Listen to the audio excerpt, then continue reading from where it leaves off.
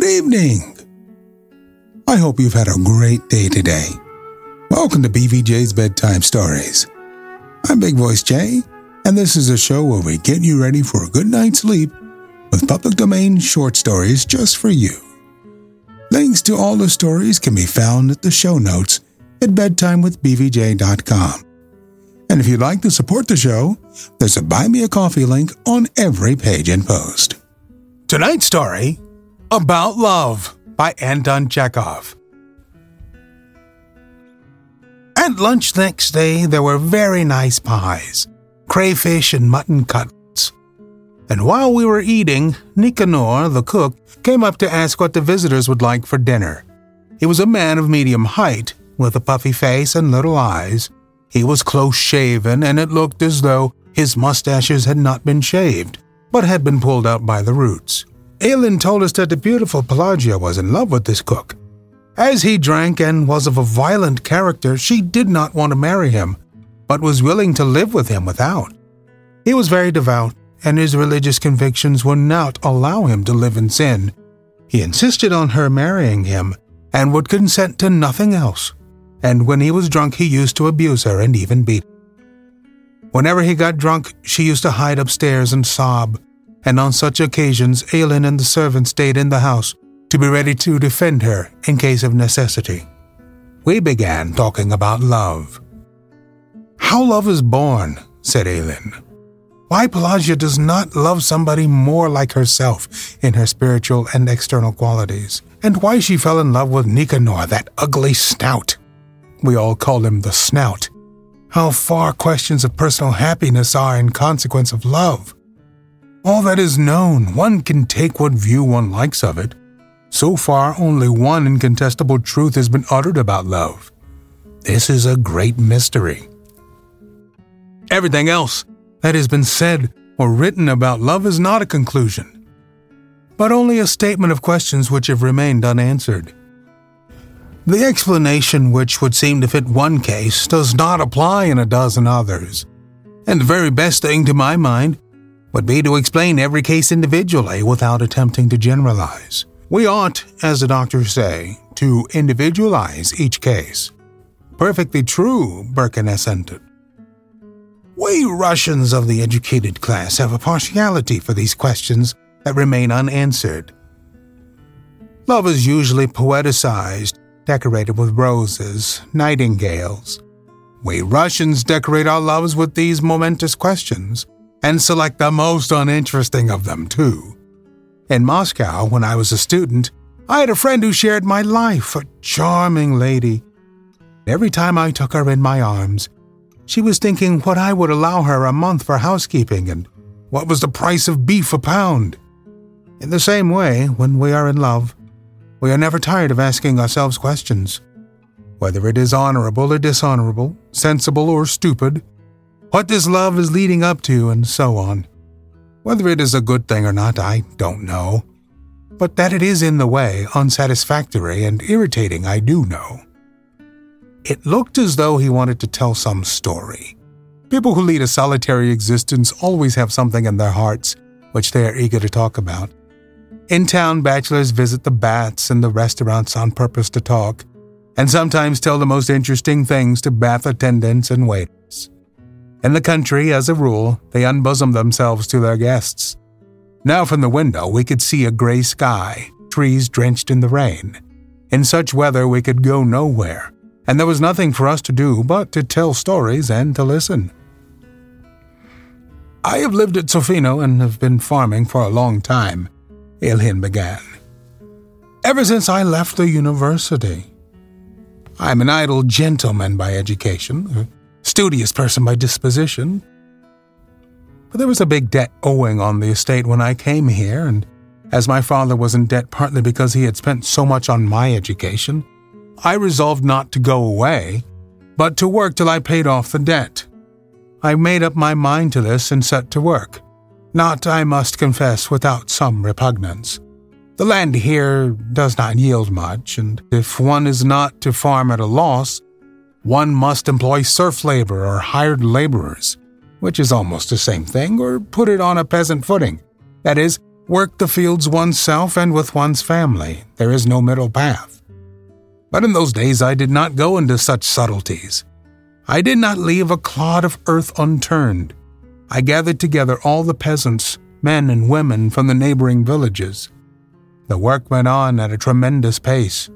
I myself plowed and sowed and reaped and was bored doing it, and frowned with disgust like a village cat driven by hunger to eat cucumbers in the kitchen garden. My body ached, and I slept as I walked. At first it seemed to me that I could easily reconcile this life of toil with my cultured habits. To do so, I thought, all that is necessary is to maintain a certain external order in life. I established myself upstairs here in the best rooms and ordered them to bring me their coffee and liquor after lunch and dinner, and when I went to bed I read every night the Yeznik Evropy. But one day our priest, Father Ivan, came and drank up all my liquor at one setting, and the Yeznik Evropy went to the priest's daughters. As in the summer, especially at the haymaking, I did not succeed in getting to my bed at all, and slept in the sledge in the barn, or somewhere in the forester's lodge. What chance was there of reading? Little by little I moved downstairs, began dining in the servants' kitchen, and of my former luxury nothing is left but the servants who were in my father's service, and whom it would be painful to turn away. In the first years I was elected here an honorary justice of the peace. I used to have to go to the town and take part of the sessions of the Congress and of the Circuit Court, and this was a pleasant change for me.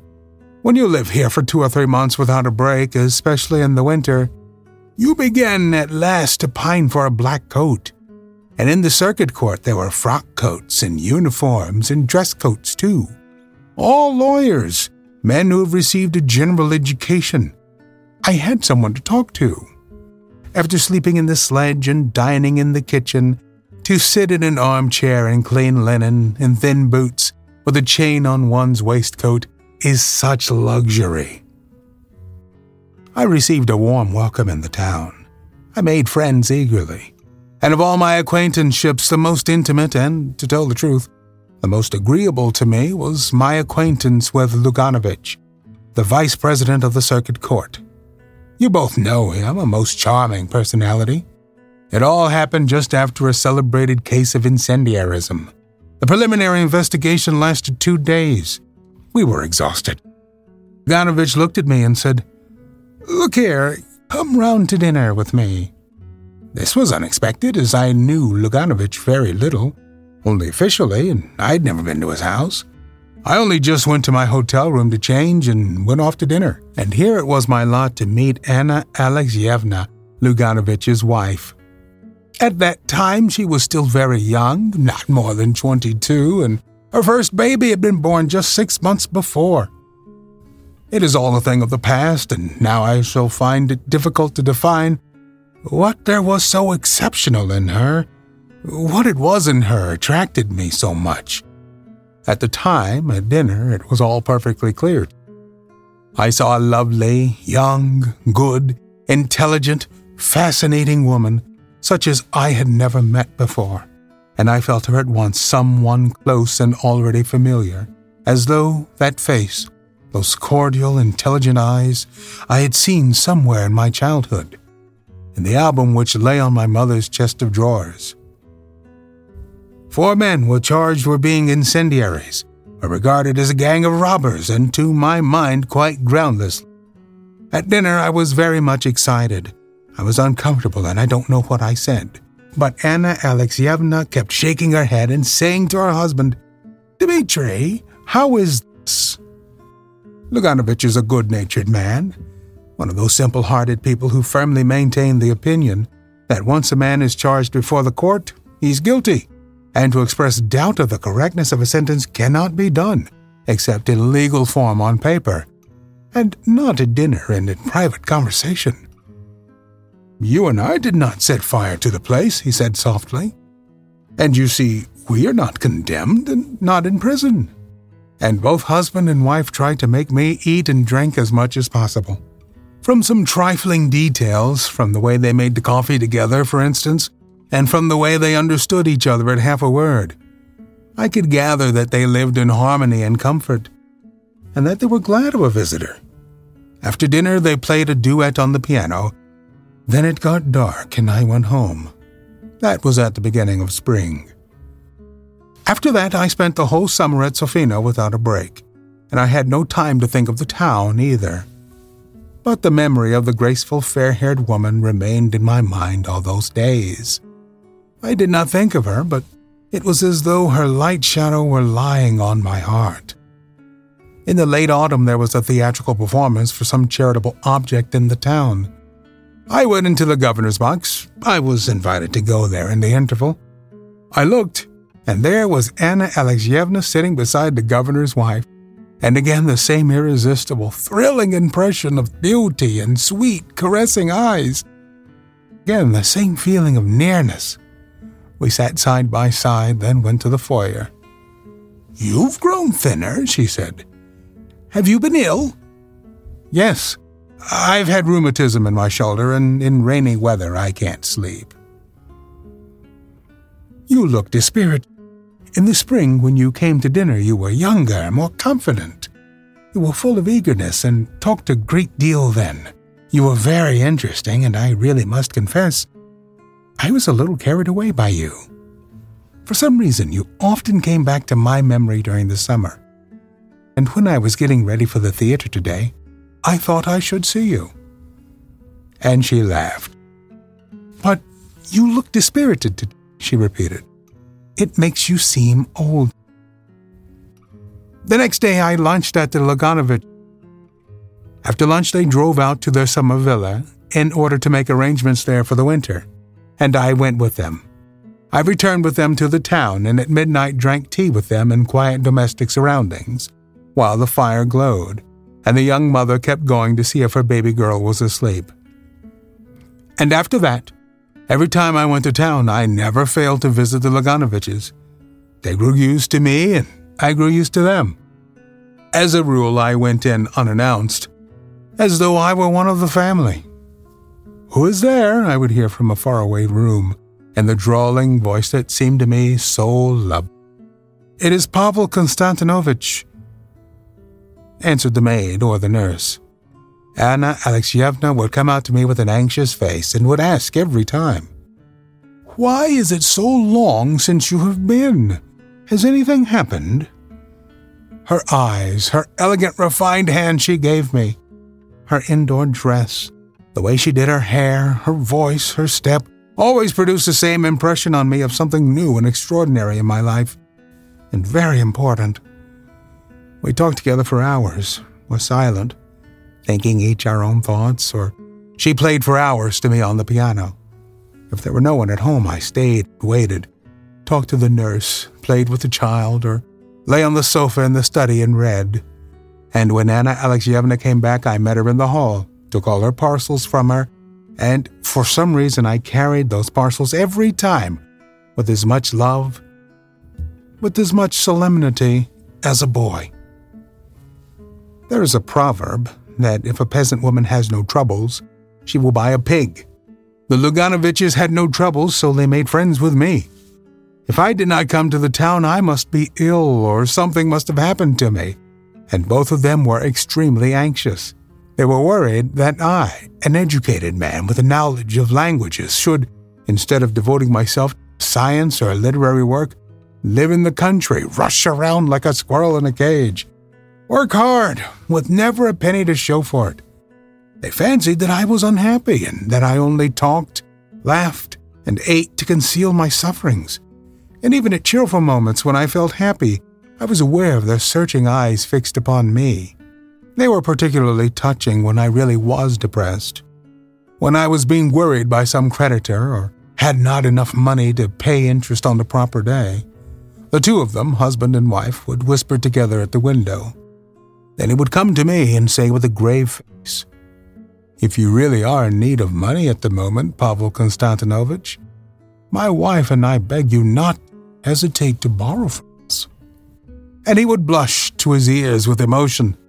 And it would happen that, after whispering in the same way at the window, he would come up to me with red ears and say, My wife and I earnestly beg you to accept this present." And he would give me studs, a cigar case, or a lamp, and I would send them game, butter, and flowers from the country. They both, by the way, had considerable means of their own. In early days, I often borrowed money and was not very particular about it, borrowed wherever I could, but nothing in the world would have induced me to borrow from the Luganoviches. But why talk of it? I was unhappy. At home, in the fields, in the barn, I thought of her. I tried to understand the mystery of a beautiful, intelligent young woman's marrying someone so uninteresting, almost an old man. Her husband was over 40, and having children by him. To understand the mystery of this uninteresting, good, simple-hearted man who argued with such wearisome good sense, at balls and evening parties kept near the more solid people, looking listless and superfluous, with a submissive, uninterested expression, as though he had been brought there for sale, who yet believed in his right to be happy, to have children by her, and I kept trying to understand why she had met him first and not me. Why such a terrible mistake in our lives need have happened. And when I went to the town, I saw every time from her eyes that she was expected. And she would confess to me herself that she had had a peculiar feeling all that day and had guessed that I should come. We talked a long time and were silent, yet we did not confess our love to each other, but timidly and jealously concealed it. We were afraid of everything that might reveal our secret to ourselves.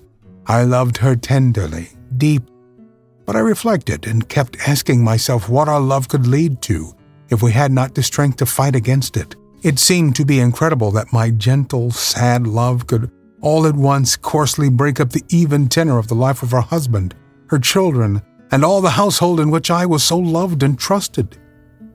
Would it be honorable? She would go away with me, but where? Where could I take her? It would have been a different matter if I had a beautiful, interesting life. If, for instance, I had been struggling for the emancipation of my country, or had been a celebrated man of science, artist, or a painter. But as it was, it would mean taking her from one everyday humdrum life to another as humdrum, or perhaps even more so. And how long would our happiness last? What would happen to her in case I was ill, in case I died, or if we simply grew cold to one another? And she apparently reasoned in the same way. She thought of her husband, her children, and of her mother. Loved the husband like a son. If she abandoned herself to her feelings, she would have to lie, or else to tell the truth, and in her position, either would have been equally terrible and inconvenient. And she was tormented by the question whether her love would bring me happiness. Would she not complicate my life, which, as it was hard enough and full of all sorts of trouble? She fancied she was not young enough for me, that she was not industrious nor energetic enough to begin a new life, and she often talked to her husband of the importance of my marrying a girl of intelligence and merit who could be a capable housewife and a help to me. And she would immediately add that it would be difficult to find such a girl in the whole town. Meanwhile, the years were passing. Anna Alexievna already had 2 children. When I arrived at the Luganoviches, the servants smiled cordially, the children shouted that Uncle Pavel Konstantinovich had come, and hung on my neck. Everyone was overjoyed. They did not understand what was passing in my soul, and thought that I too was happy. Everyone looked on me as a noble being, and grown-ups and children alike felt that a noble being was walking about their rooms, and that gave a peculiar charm to their manner towards me, as though in my presence their life too was purer and more beautiful. Anna Alexievna and I used to go to the theater together, always walking there, just to sit side by side in the stalls, our shoulders touching. I would take the opera glass from her hands without a word, and feel at that minute that she was near me, that she was mine, that we could not live without each other. But by some strange misunderstanding, when we came out of the theater, we always said goodbye and parted as though we were strangers. Goodness knows what people were saying about us in the town already, but there was not a word of truth in it all. The latter years, Anna Alexievna took to going away for frequent visits to her mother or to her sister. She began to suffer from low spirits. She began to recognize that her life was spoilt and unsatisfied, and at times she did not care to see her husband, nor her children. She was already being treated for neurasthenia. We were silent and still silent, and in the presence of outsiders, she displayed a strange irritation in regard to me. For I talked about she disagreed with me, and if I had an argument, she sided with my opponent. If I dropped anything, she would say, coldly, "I congratulate you." If I forgot to take the opera glass when we were going to the theater, she would say afterwards, "I knew you would forget it." Luckily or unluckily, there is nothing in our lives that does not end sooner or later. The time of parting came as Luganovich was appointed president in one of the western provinces. They had to sell their furniture, their horses, their summer villa. When they drove out to the villa and afterwards looked back as they were going away, to look for the last time at the garden, at the green roof, everyone was sad, and I realized that I had to say goodbye not only to the villa. It was arranged that at the end of August we should see Anna Alexievna off to the Crimea, where the doctors were sending her, and that a little later Luganovich and the children would set off for the western province. We were a great crowd to see Anna Alexievna off. When she had said goodbye to her husband and her children, and there was only a minute left before the third bell, I ran into her compartment to put a basket, which she had almost forgotten, on the rack, and I had to say goodbye. When our eyes met in the compartment, our spiritual fortitude deserted us both. I took her in my arms. She presented her face to my breast, and tears flowed from her eyes. Kissing her face, her shoulders, her hands wet with tears. Oh, how unhappy we were. I confessed my love for her, and with a burning pain in my heart, I realized how unnecessary, how petty, and how deceptive all that had hindered us from loving was. I understood that when you love, you must either in your reasonings about that love start from what is highest, from what is more important than happiness or unhappiness, sin or virtue in their accepted meaning, or you must not reason at all. I kissed her for the last time, pressed her hand, and parted forever. The train had already started.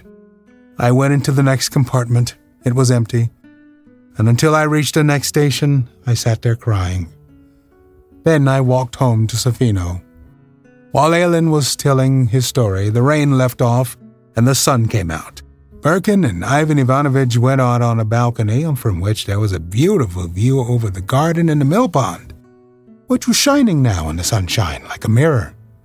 They admired it, and at the same time they were sorry that this man with the kind, clever eyes, who had told them the story with such genuine feeling, should be rushing round and round this huge estate like a squirrel on a wheel, instead of devoting himself to science or something else which would have made his life more pleasant. And they thought what a sorrowful face Anna Alexievna must have had when he had said goodbye to her in the railway carriage and kissed her face and shoulders. Both of them had met her in the town, and Birkin knew her and thought her beautiful. Do you agree with what the author's saying here? As you're sleeping tonight, give that a good think. If you love somebody, they love you, how far are you going to go? I want to remind you that we're always on the hunt for great stories like these to feature on the show. Story suggestions can be emailed here, bigvoicej@gmail.com. We've got a YouTube channel full of stories from the show. Go to tiny.cc/BVJBedtime. Don't forget to leave us a review on Apple Podcasts. It helps to spread the word that we're putting people to sleep every single night. And if you'd like to support the show, there's a Buy Me a Coffee link on every page and post. Thank you so much for listening. Good night. Diamond Club hopes you have enjoyed this program.